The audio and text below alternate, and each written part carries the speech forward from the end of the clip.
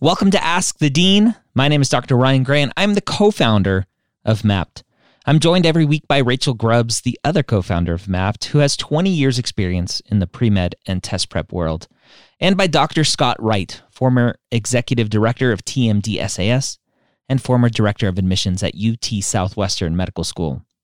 Ask the Dean is a weekly Q&A we do live exclusively for our Mapped members, and this podcast is a recording of that session so that everyone can benefit from that knowledge. Let the knowledge flow. Ask the Dean, episode 39, live from our Thought Out studios in Texas. Woo! Dr. Scott Wright, we are glad to have you back. Thank you. I'm so very happy to be with you guys today. It's been a little bit of a struggle here in Texas. So thank you for all your support all the way from tons of people. So it's been great. So from the Mapped people and from friends and family and everybody, it's been absolutely fantastic. So thank you. Just think about the stories that you can tell in your personal statement when you apply to medical school now. That's right. My resilience in overcoming adversity is amazing. Of course, now I have PTSD, but it is what it is. Yeah, I can't imagine. Just ridiculous. And to think, right? We look at that situation and go, "Oh, Texas, how crazy! They have their own electrical network, grid, yeah, bad, and blah blah blah." And then I was looking at research that the U.S. did a while ago that it would only take taking out 9 substations across the whole state or across the whole country, and our whole power grid would go down. 9 locations, our whole power grid would go down for months. It's kind of scary. Scary. So that's what happens when you rely on capitalism for everything. Yep, that's right. That's a whole different podcast. And yeah, right.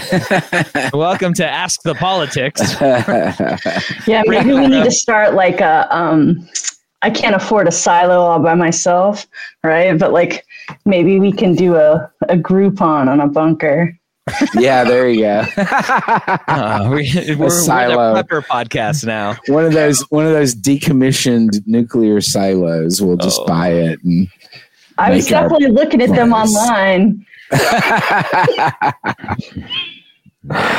Oh my! Well, Rachel Grubbs, how are you, my friend? I'm well. I'm very happy Scott's back. I'm happy Scott has heat and power. Yes. Thank you. That is good. Cool. Rachel, why don't we talk about the conversations that we were having this morning about Mapped and kind of the roadmap moving forward? Yeah. We're thinking about what we've wanted Mapped to be all along was the ability to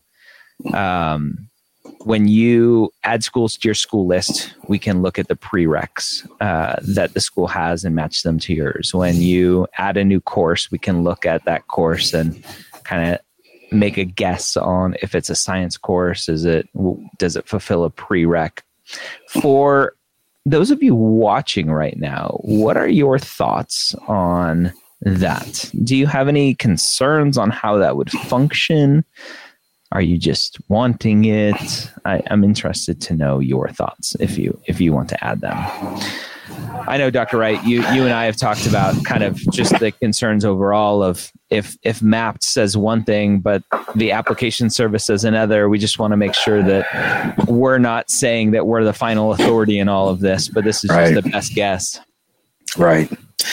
Yeah. Ultimately, even it's not up to the application services, it's up to the individual medical schools in terms of what they want to do. And so, I think what we want to do at Mapped is be thoughtful about that and really understand kind of what the hazards might be and do it in a way that's going to benefit the students, the most that we can, giving them what's going to be helpful for them, but also doing it in a way that's going to be as accurate as possible. Yeah. Yeah. Yep. Anyway. So while folks out there are pondering, to say again and kind of clarify what we're asking about is, for most of you, really, well, everybody who's watching this live, and even a lot of folks catching it on the replay, when you entered your courses in MAPT, we had you manually select whether or not the course fulfilled a prerequisite. We had you manually select whether or not it was calculated to science GPA. And what we're talking about is trying to find some way to have, an algorithm or keywords or a rubric that decides that for you. And obviously you would still have override, right? But we'd be taking our collected data to try to give you that in advance to make the entering of courses faster. So what are your thoughts? What are your concerns if we do that for you? Yeah. Yeah. All right. While they're pondering, they can leave a comment. Let's go ahead and jump into some of these questions that we have already listed here. First one up. I love when the question starts. I know Dr. Gray does not like this question, but is 113 hours of clinical experience as a medical assistant over 8 months, quote, enough? Check. I checked it off. Dr. Wright, is that enough? You know what? I think I won't answer that directly. What I would like to say is, as we say with so many of these questions, it depends a little bit on other things in the application. But my feeling is that if there's some shadowing hours, if there's other things in the application, if 113 hours of clinical experience as a medical assistant over 8 months, if that's it, if that's all the students got, I think that's maybe a little concerning to me. That it may not be what I would be looking for. I want a diversity of experiences. I certainly want to see a commitment to medicine.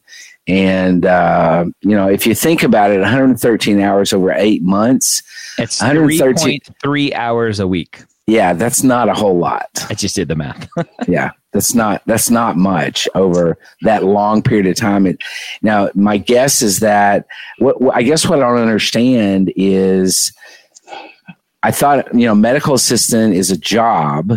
Yeah. And typically, and if that's your job and you're only working 113 hours over 8 months, that's a very part-time job, like super part-time job. So I guess what I would say is probably not what I would want to see. But again, it depends on what else is there as to what might mitigate that a little bit.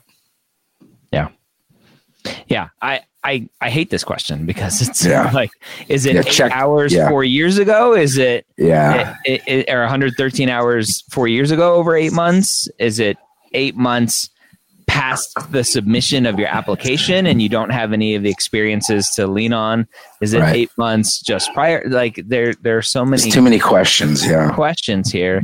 And is that all you have? And if that's all you have, I would say no, it's not enough. Yeah, I agree. But you're right that question, just the question in and of itself, smacks of checking a box. Did I do enough to check the box? And that's not a good mentality. Nope, it is not. Let me tell you. So today I recorded 5 episodes of Application Renovation, which I'm trying really hard to only pick students who unfortunately didn't get into medical school or currently waitlisted or whatever, who have really good stats. Like the ones that I had today, they were like 3.6, 5.14, 3.7, 5.16. My last one that I just recorded before getting on with you all was 3.99 science GPA, 3.96 overall, 5.21 MCAT. Whew. Wow. And they didn't get in? Only 2 interviews and 0 acceptances, both waitlisted at both schools. Wow. And it's super clear as day in his application why that happened. And I can't reiterate it enough. And Scott, you know this, right? You saw this on the other end, but I see it on this side. You've seen it on both sides, actually, from the pre-L side and the med school side, is students who think that stats are all you need. Yeah. And that's all that med schools care about. And there are these students out here, and you can call it anecdotal if you want, but there are students out here who are amazing on paper stat-wise, who have zero idea, at least that they were able to communicate in their application, why they're doing this, that medical schools won't touch with a 10-foot pole. Yeah.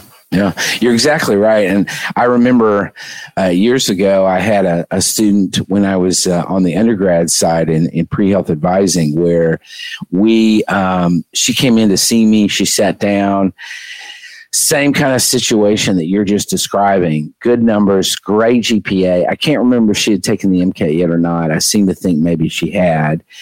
But anyway, she had zero clinical experience.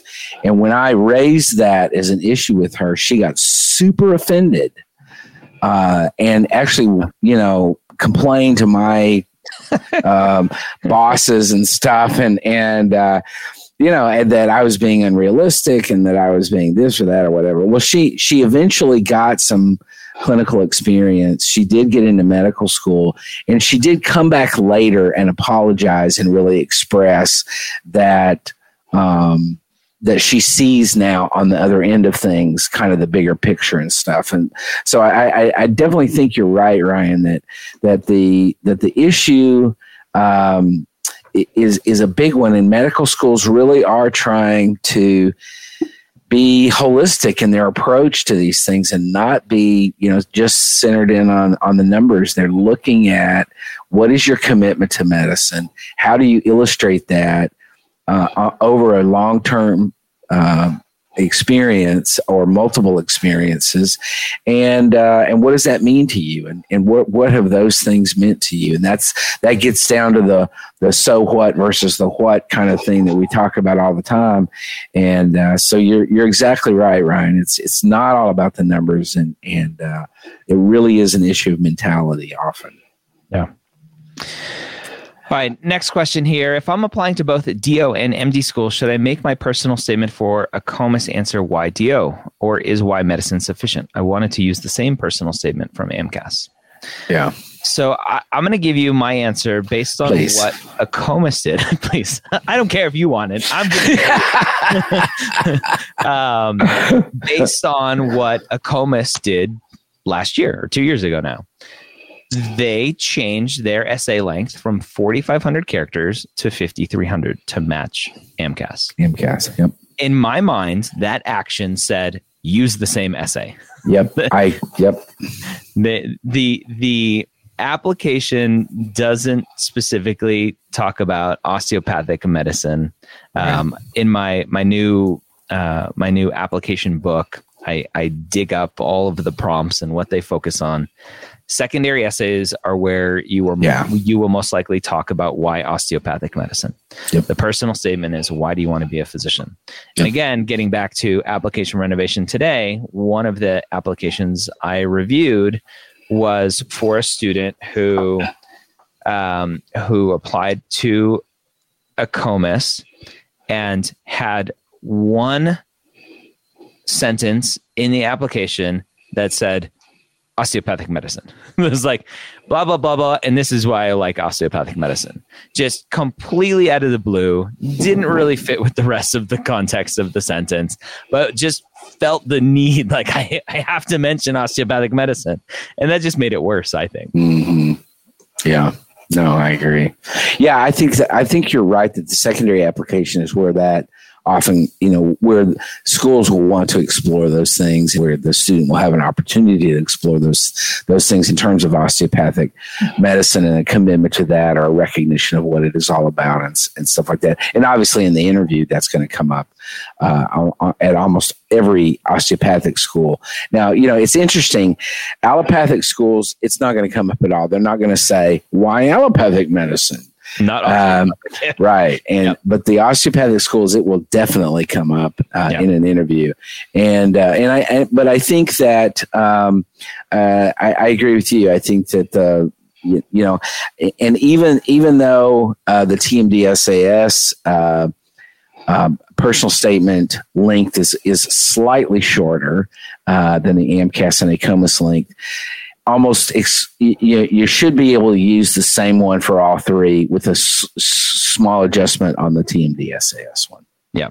That's what I tell students to do is write the 5,300 character one. And if you're applying to TMD-SAS as well, just cut find it back 300 characters to cut out. Yeah. There's usually some to cut out there.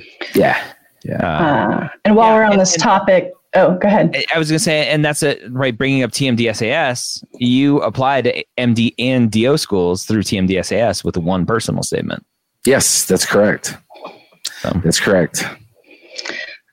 What I was going to say is, while we're on this topic, Mapped members, you can go into Mapped to the Applications tab and look at the personal comments and personal statements prompts. I mean, you could also go create yourself a free account for AMCAS and ACOMAS, but it's baked right into Map now. So you can see how very similar those prompts are. Yeah. And honestly, how vague they are. Like they both offer some context, but the prompt itself for AMCAS is use the what space do you want to provided. Say? Use the space provided to explain why you want to go to medical school. Yeah. The team. Notice how it doesn't say use the space provided to show that you are good enough to be a physician. Yeah, right. That's what most students interpret it as. Yeah. Why medical school? I think the TMD-SAS one is a little bit more specific, but I think in general, that doesn't change the reality that you should be able to use the same one for all three. Yeah. And again, you can see word for word the prompts, Mapped members. So head on into Applications and you'll see how similar they are. Yeah. Yep. Cool. All right. I won't throw this next one. Oh, that's just the feedback on what we were talking about earlier. Yeah, a lot of comments. I guess, so circling back to our talk about clinical. So somebody wrote in, Dr. Wright spoke about commitment to clinical. What does it mean if I had 8 years of full-time clinical job, then took another 6 years of gap and everything? Okay. Is it fine to have about 4 weeks of clinical? Sounds like it's been off and on, but steady. That's the way I read that. If I had 8 years of full-time clinical job and then took another 6 years gap in everything that Premed has to do due to personal reasons, about 3 years before application, it is fine to have 4 hours a week. Going back to what we were mentioning earlier, like we said, 3.3 hours a week. Yeah. That wasn't a knock on only 3.3 hours a week. It was a knock on 113 hours over 8 months. Like that's all you have. That just equals 3.3. If someone for a long time has this extended commitment and then either life changes and need a new job or whatever that looks like, it's consistently getting 4 hours a week for, they said, 3 years away from applying? Yeah. That's fine. Yeah, I agree completely. Yeah, the broader context that's available now helps with my answer and yours. Yeah. What you guys are all saying is that the picture now is a little bit more clear, and I agree with you, Ryan. Yeah. Yep. Yeah, I know it's tempting, right? Because you want rubrics, right? You guys want to hear numbers. You want to hear metrics that you can say, I have accomplished. But that's not really what clinical is about. It's about showing a long-term commitment and interest in working with patients. Yeah. So there are a lot of ways to shape that. Yeah.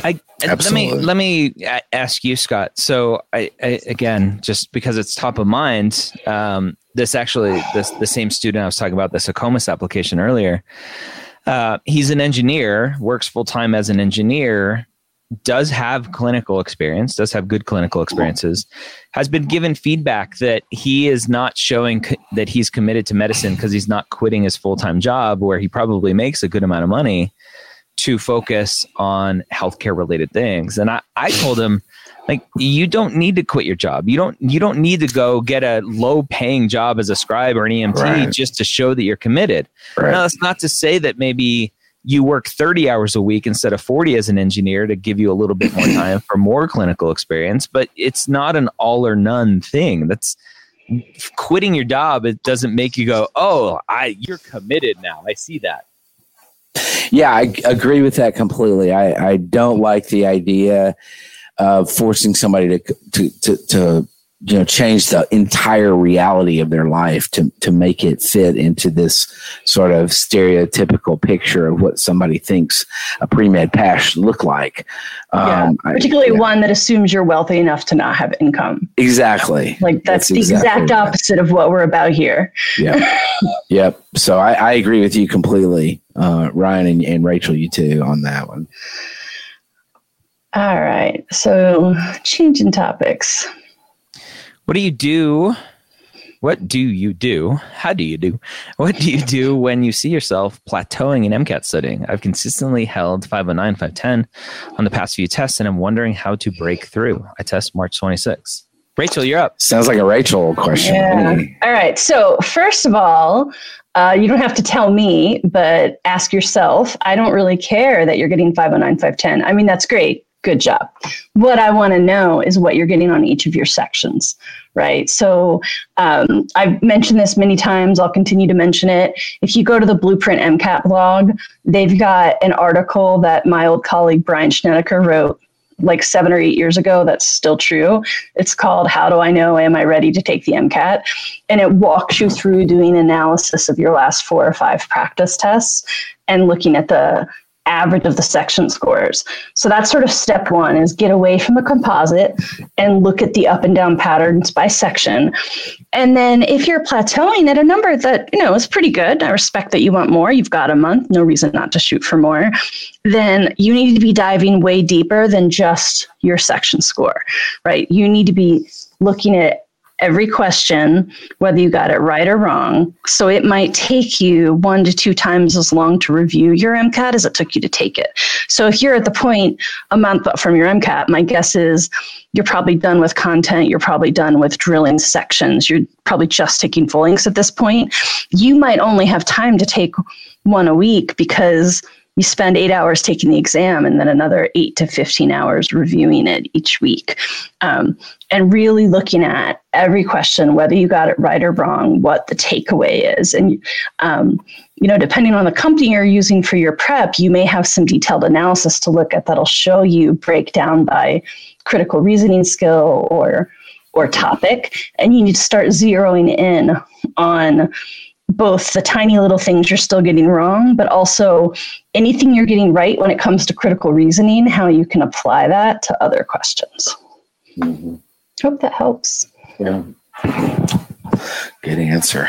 Good. And to not freak out about plateaus, right? They're there. Yeah, they're normal. And honestly, you might go down again. I mean, I'm not trying to jinx you, but that is, most progress looks like this before it goes up, So if you get a 507, you might get a 512 next time. And again, go back to those section scores. Yeah. All right. My second favorite question here. Oh, how do you interpret medical school or AMCAS stats in the sense that we have access to information regarding median MCAT and GPA scores? So hypothetically, if our GPA falls below a median GPA score, let's say the median is 396 for the school. Oh, Lord. Then are students already at a disadvantage applying to the school with a GPA MCAT below median? Obvious letters of rec, research, extracurricular play a role, but I'm curious if medical admissions committees have these stats in the back of their mind. Oh, Lord. I like this one. I talk about this one all the time. So talk about it. Dr. Scott Wright, if a medical school has a median, right, and I'm glad the student correctly said median. The MSAR shows median, not mean or average. If a medical school has a median, let's say of a 396, as the student says, which would not be true, but anyway, yeah. Let's say it's a 3.8. Let's go 3.8 as a median GPA, and a student has a 3.6 GPA. Should they go? Oh, I am not good enough for this school. No. No, easy, right? Half the class has below a 3.8. Exactly. That is the exact, and that's what I don't understand about this question is it uses this term median and it's talking about this median this magical, median of 3.96, and then it says at a disadvantage to applying to that school with a GPA below the median. Well, 50% of the people that got in were below the median. So why on earth would you not apply there? Yeah. I just don't understand the question. So let me ask, I understand the question because I get it all the time, and you do too. The question at the end of the day comes down to, especially students who are more limited in their funding, in terms of how many schools they can apply to. And that's a whole different conversation about how ridiculous it is to charge per school, which is why I like TNBSAS, and it's just one flat fee. Is how do I know if I have limited funds to apply to medical schools, right? And this is the flack that I get when I talk about don't use stats to apply to medical school, is students push back. I'm like, I can only apply to 5 schools, 10 schools, whatever it is. Yeah. I need to make sure I'm applying to schools where I have a chance. And that thought process alone in my mind just doesn't logically make sense, because assuming you have good stats, not amazing 4.0, 521 MCAT, but you have good stats, and we can't really define that for anyone. But assuming that, at the end of the day, we are lacking data. Scott, and you heard my talk about this in Toronto. Yes. Is medical schools don't publish their cutoffs. Not all medical schools publish their cutoffs. Right. And schools have cutoffs. And some will say we review all applications, and that just means we don't have cutoffs, but we're still going to rank them highest stats to lowest stats. And we may not get to yours, but if schools would publish over the course of 5 years, right? Their concerns, the excuse that I got was, well, if we publish the lowest MCAT score from the class of 2024, everyone's going to know who that student is. And I'm like, well, that's pretty crappy that you would think that. How would you know? Be like, oh, it's the Brown student who got the lowest score. Like who would think that? Like, how am I going to know out of a class of 200 people who's got the lowest score? It's ridiculous to think that, unless someone is thinking in that obviously racist way that I just said it. Right. It just doesn't make sense. And so maybe we publish, like, here's the last 5 years. Over the last 5 years, our average lowest MCAT score that we accepted was a 498 or was a 502, whatever that may be. And our average lowest GPA, science GPA, was a 3.2. Right? That would give amazing detail into a process for students to go, okay, the average over the last 5 years, lowest science GPA was a 3.2. I have a 3.4. Their median is a 3.7. That means I probably have, I'm competitive in the ballpark, to still get a look. Let me apply. Right. And so I just, it pisses me off that schools are not more transparent about this process and come up with excuses as why they can't be, to the detriment of students, which is why we see average number of schools being applied to every year going up and up and up and up. Yep. And schools benefit from that. AAMC benefits from that. Yeah. Liaison and ACOMAS benefit from that. Yeah. Like it's a effed up process. Yeah. So here's what I want to chime in from a different lens, because I think there's a lot of reasons students ask us these questions, but one of the reasons students fixate on stats is because if you were fortunate enough to have guidance in your college admissions process, you were told that this is the way it works, right? That you got to look at your SAT, ACT, and you got to look at your GPA, and you got to look at your class rank. And then that all of those things matter, not just to get in, but because colleges are also unfairly fixated with their U.S. News World Report ranking, right? So there's a reason that schools like Harvard will tell kids with 3.2 to apply.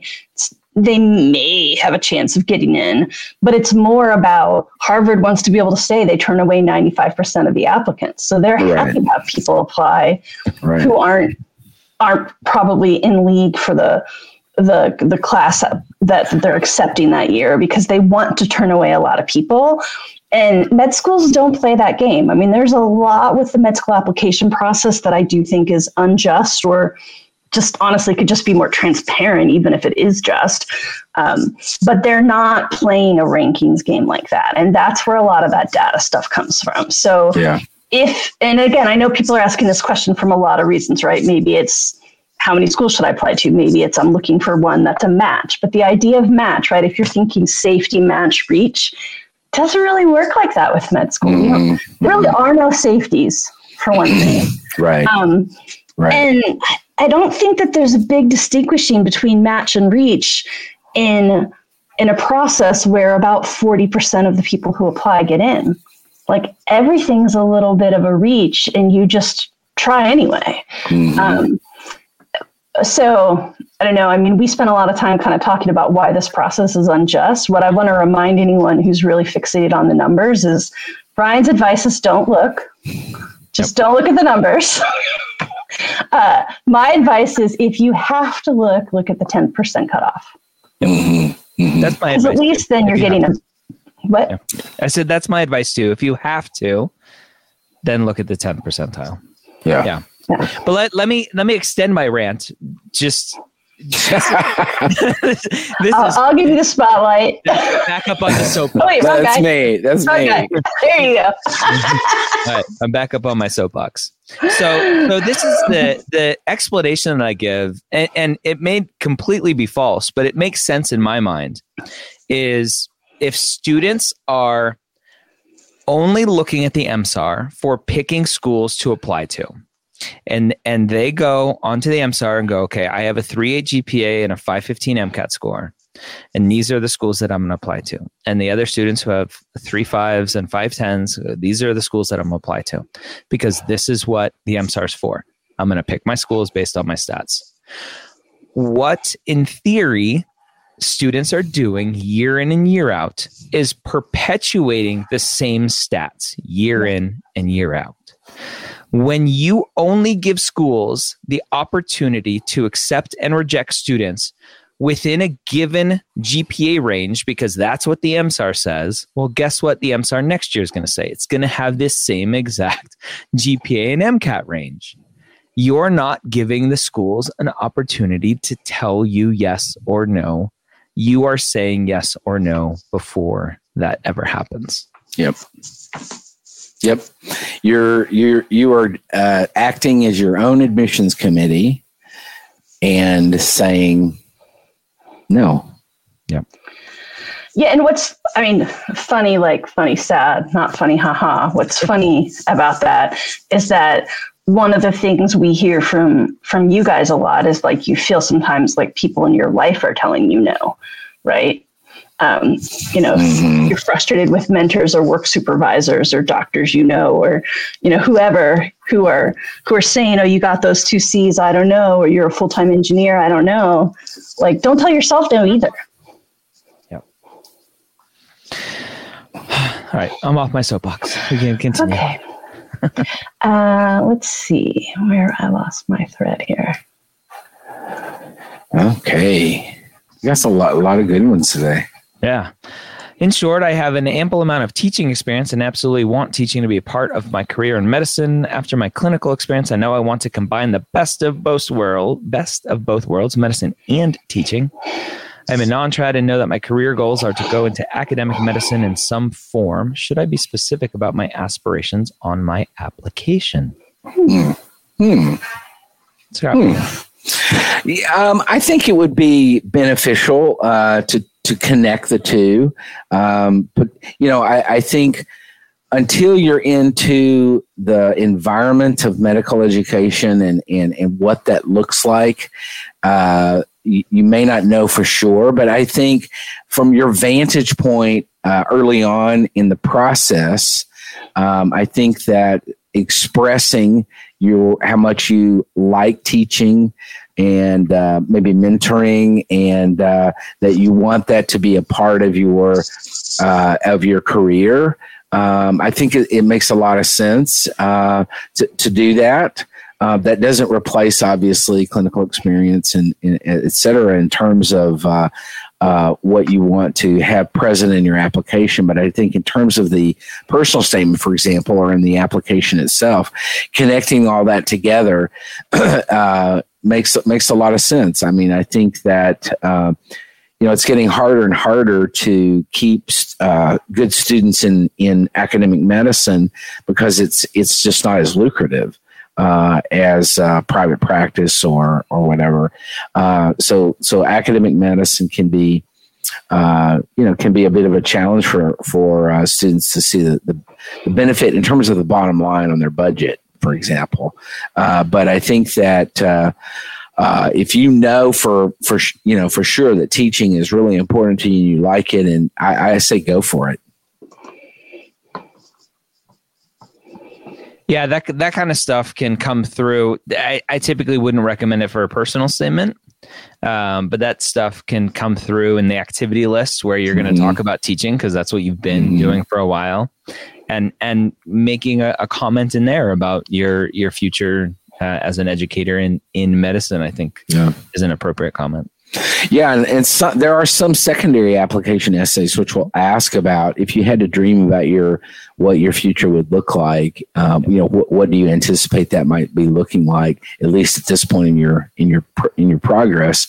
And so that is not probably a not common question in a secondary application, but it's not rare either. And so I think that that would be another place where that might come out. Yeah. How is a patient transport aid viewed by medical schools? If I have the option to do scribing or transport, I assume scribing would give me better clinical experience. Generally, I would say, yeah, I agree with that.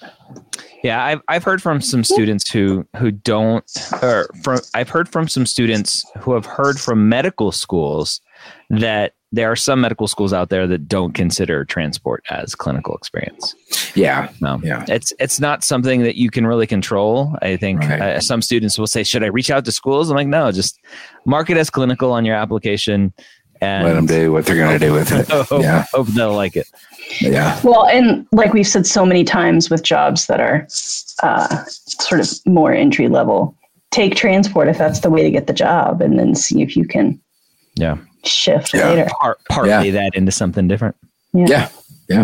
Absolutely. Good use of parlay. I've definitely had plenty of people transport me who could have used more training. And I just mean in like the basic stuff, like I sprained my ankle yet again and you just pushed my foot into the door. Ow.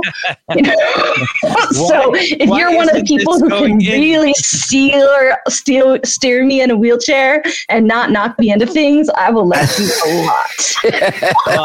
I'm excited for the day when we have the Amazon warehouse robots that just slide under a stretcher, lift it up, and then just take you. Like that's wherever. Yeah, I agree. We're gonna have robots in the OR. Then why not robots transporting them from one place to another? Yep, exactly. While inputting activities on Mapped, I find myself feeling uneasy listing, let alone describing relief or volunteer work. How would you recommend describing these experiences without sounding self-centered, prideful, all while not undermining the work itself? Well, so I do have an opinion, a definite opinion about this question, because so I think in my experience, a lot of applicants fear coming across as arrogant or prideful, or what was the other word that they used in this, self-centered. And I think the chances of that happening are really low. Yep. In other words, I think if you're a relatively well-adjusted, centered, balanced person, and you're going to input the things that you're doing, and you're going to be talking about what you did. I mean, the application is all about you. Of course, it's going to be self-centered. It's all about you. But you're not going to, the chances of you coming across as as prideful or arrogant are really low. And I think if you're, and my feeling is, if you're asking that question, then it's not going to happen because you're self-aware, number one. Yeah. So just the fact that you're asking that question and that this is on your mind, you're not going to be coming across that way is my gut reaction is that I wouldn't worry about it. Just do the application, answer the questions, describe what you did, what you got out of those experiences. I really literally over the thousands of applications I reviewed over my 25 years in medical education, I would say I could count really very, very, very low numbers where I thought it came across as really, kind of outrageous. So it's not going to happen. And the other side is often concerning for students is, especially in a disadvantaged essay, is I don't want to feel like they need to pity me. Right. It's kind of the opposite. And it's the same response is, unless you are trying to get that sentiment across, then you're probably just fine. Yeah, I agree with that. Yeah. I don't know if this person literally meant in the activities section or if they meant like, I'm actually applying this year and I'm working on my official activities descriptions. But I just wanted to make that distinction because especially if you're not applying this year and you're just sort of logging your activities as you go, but that's the whole point of the reflection is just brain dump. Don't even worry about how you sound. Just get it all down because later you can go and look at, those notes that are going to be way too long and way too rambly and cut them down. Yeah. If you're worried about how it sounds, then I would say it out loud to a friend and turn on, the Google Voice type to talk, so it'll type while you talk. Because you'll be surprised how natural it will come out if you just talk about it out. Yeah. Yeah. Which just a random thought that popped into my head. This is mapped. This is how map unfolds for everyone in real time. When you mentioned, right, just do a brain dump and don't think about it. I had this random thought that came across my mind when students are doing these random dumps in the activities section or as with new updates, it'll be in your courses.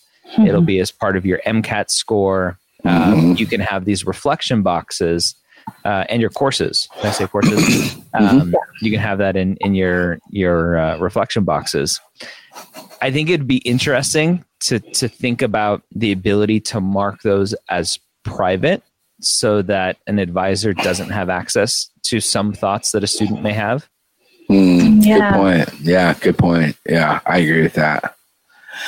Because that might cause a little bit of hesitation. Yep. To put things out there, just that dump mentality. Yeah, I agree with that.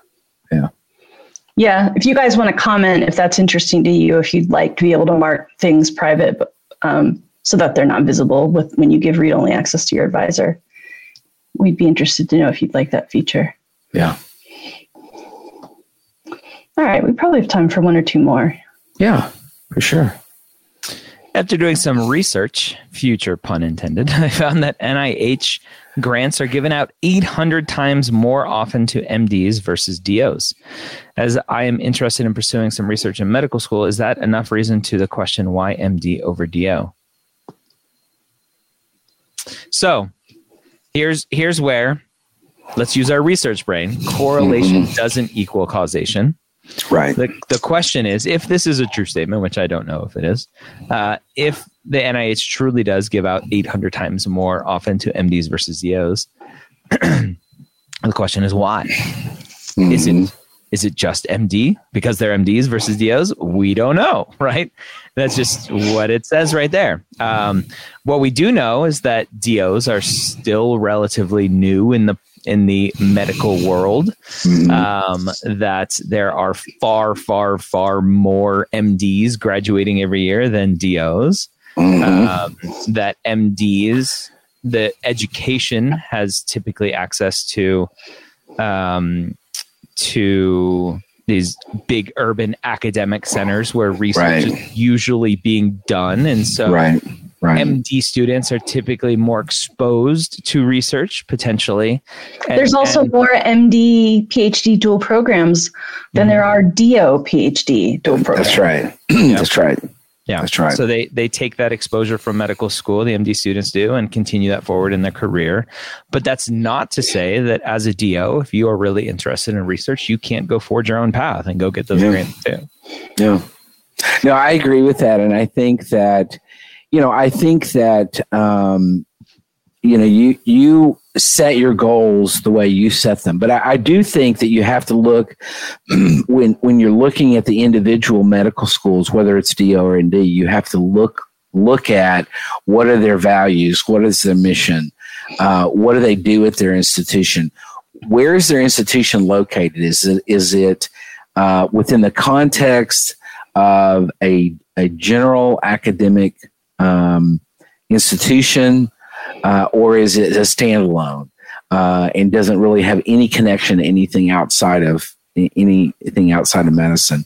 So, for example, I think a couple of good examples for in the DO world are Michigan State and University of North Texas, where these are DO schools, but they're within the context of an academic health science center. They're within the context of the broader scope of what higher education is all about, which is, one of those things is research, is what higher ed is all about. And so I think you have to drill down to the individuality of the medical schools, and matching your goals as a student and ultimately as a practitioner, and make sure that they match with the goals and the values and the mission of the institutions you're looking at. And just, because I think in some cases you're right. You can look at an individual DO school and say this DO school is not, generally speaking, a big research institution. It's not doing a lot of stuff. It's not, their focus is teaching, their focus is primary care, their focus is whatever. So, yeah. As a quick addendum, so we sort of addressed the first part of this. The second part is that enough to answer the question, why MD over DO? And I don't know if you misheard us before. We were actually saying that why MD over DO is rarely ever asked. Yeah. DO over MD is sometimes asked, but if you think about often in culture with much thornier issues than allopathic versus osteopathic, the dominant group centers. So marginalized groups are forced to express themselves and dominant groups are sort of given a given. That's kind of the way it goes with MD-DO to some degree. Like there's an assumption that that's the norm. Now, I disagree with that assumption, but there are way more schools that are MD. Like you can't deny the numbers. Right. And worldwide, osteopathic medicine only exists in the United States at any at any at an education level. Right. There are osteopaths in other countries, but they're more like chiropractors. Right. Like the way we use that word is different. Right. And so I think that. So I agree with you completely, Rachel, on that. Yeah. Just a extension of that point, Rachel. I don't like the term osteopath for that specific reason. Right. I prefer osteopathic physician. Right. Because osteopath is a career field in the rest of the world, which is basically like a chiropractor, physical therapist kind of person. Yeah. Our osteopaths are osteopathic physicians. And I got mad at CNN when they were talking about Trump's physician being an osteopath. I'm like, he's not an osteopath. He's an osteopathic physician, which it confuses people because then they go and look up what's an osteopath and they see, oh, it's not even a physician because they're looking at what the rest of the world calls an osteopath. So. Yeah. I mean, in my mind, okay, so it's, doctor of medicine, doctor of osteopathy, doctor. They're just doctors. Yeah. Really. When I see my DO doctors, usually I call my doctors by my first name because, I want that kind of parity in my relationships. But if I'm calling them by their title, I just say doctor. Yeah. I don't care about the DO versus MD. Yeah, and I think generally speaking, the general public doesn't care, and they just want to they just want to feel better. Yep. They're and I would say chances are often the case, particularly when you're talking about urgent, acute issues that they're not even going to know whether you're a DO or an MD. They're just going to, so yeah. Yep. And an extension of that question is, I would like to see what the NIH grants are in the last 10 years, right? Is that 800 to 1? Is that over the course of the lifetime, even before? Yeah. DO? Or is it? Yeah. That'd be interesting to know. Right. Can we do one more? I think that one about financial aid would be a great one to do. Yeah, that's what I was going to put up. So our friend here forgot about the 400 character limit, so we're not going to be able to get it all, but we can get the bulk of the first question at least. I'm not sure if you'll be able to answer this. I'm anxious about financial aid concerning medical schools. Specifically, is working a full-time and part-time job after college frowned upon, in the sense that upon admission, a medical school may offer you a smaller financial aid package or deem you not qualified for financial aid. What has been your experience along these lines? I guess part 2 of this question is how full-time, part-time clinical and or research jobs are considered by something. An admissions committee, yeah. So I really like this question because I think this concerns a lot of students. And I think the point here, and the point that you made earlier, Rachel, contrasting undergraduate institutions with medical schools is applicable to this question as well. Mm-hmm. The financial aid picture for medical school students is so much different than it is for an undergraduate institution. An undergraduate, they don't typically, medical schools are not doing a whole lot of leveraging of financial aid to get, to get their class and stuff like that. I think that, what you find in the medical school world is that different schools are going to have different ways that they allot financial aid. And when I say financial aid, there's different types of financial aid. There's institutional aid, scholarship, such as scholarships or grants, and then there is federal, or state aid. Some states have their own aid programs for medical school students or whatever.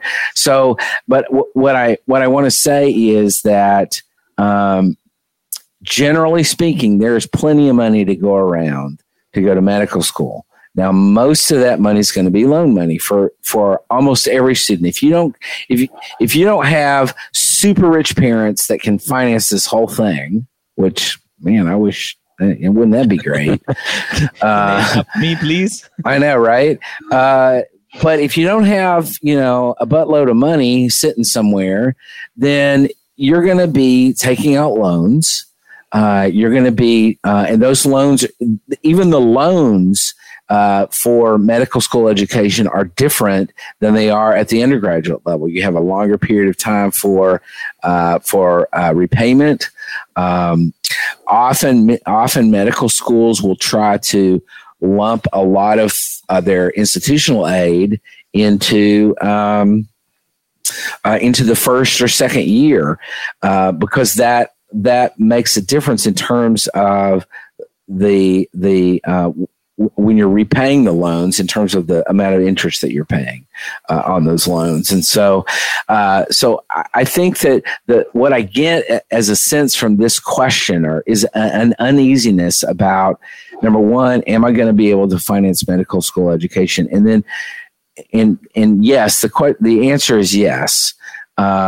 If you're a citizen, a U.S. citizen or a permanent resident, then you're going to be able to finance your medical education.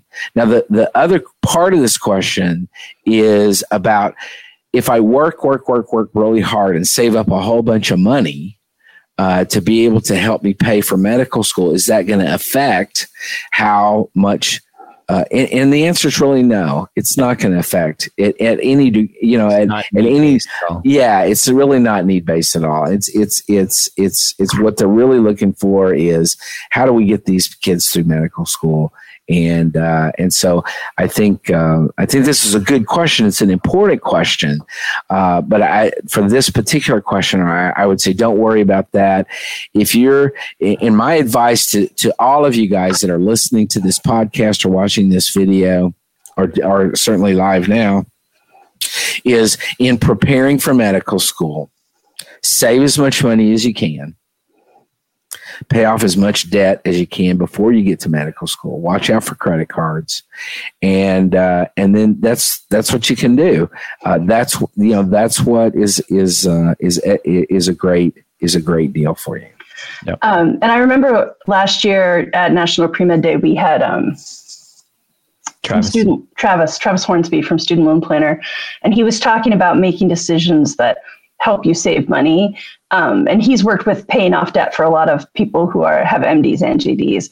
And his rationale was pay close attention to where you live and what you drive, and don't worry about anything else. So you may have to suck it up and get a roommate, or even 2 or 3 roommates. Mm-hmm. You may have to drive a crappy used Corolla. I love my used Corolla.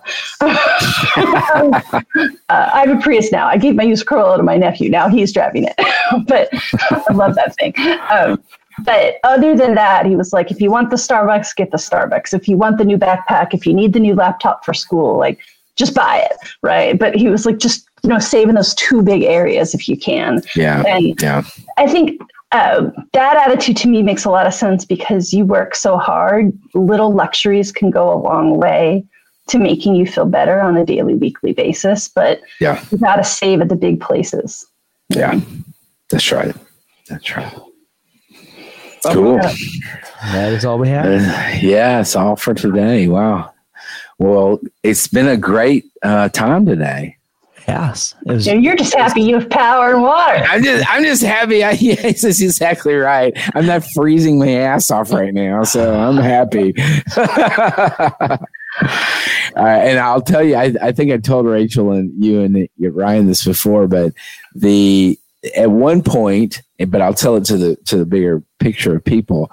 Last week, I've never been so cold in my whole life, by the way. And at one point it was 41 degrees inside my apartment. And I was just, and I will tell you that I ended up doing something that I never in a million years would have ever thought that I would have done. And that is, because I have a fireplace in my apartment, but I ran out of wood. Not only did I go around my apartment identifying things in my apartment that were potential burn things. Did you burn my book? I burned books. I burned 10 books. Wow. 10 big hardcover books. And I tried to be selective in terms of what books I burned. And it wasn't because of content or anything like that. There was nothing philosophical about it. It was just, what's the biggest book I got and what can I burn? It was really scary. So, yeah, I think, one of the things people sometimes don't understand when you come from a colder clime is how different the buildings are. Yeah. 41 degrees inside your house is really cold, but also just, the houses there aren't built for that kind of weather. Oh, so it seeps in everywhere. The walls are cold and there's, you can feel drafts at the window and the door. Yeah. It's just not the same. Mm-mm. It was not the same. And, I'm thankful that I made it. I'm thankful that, I had friends that I could go and stay with once I could actually get around, in terms of, travel and stuff. But all in all, everything's good. So we're back to now, of course, I do have to say this. Here we are 1 week later. So this all the shit started happening last Monday. And here we are a week later. Today it is 72 and sunny in Austin, Texas. There you go. Yep. Yeah. So, but anyway. Erratic weather. Yep. Good to see everybody. Yes. All right. See you guys next week. Bye. This is Dr. Gray again, closing out. I hope you learned something from our session today. If you haven't yet checked out Mappd, I invite you to try it for free for 2 weeks by going to mappd.com/podcast. Track and navigate your journey to medical school using the only tool like it for pre-meds. We'll see you next week here on Ask the Dean.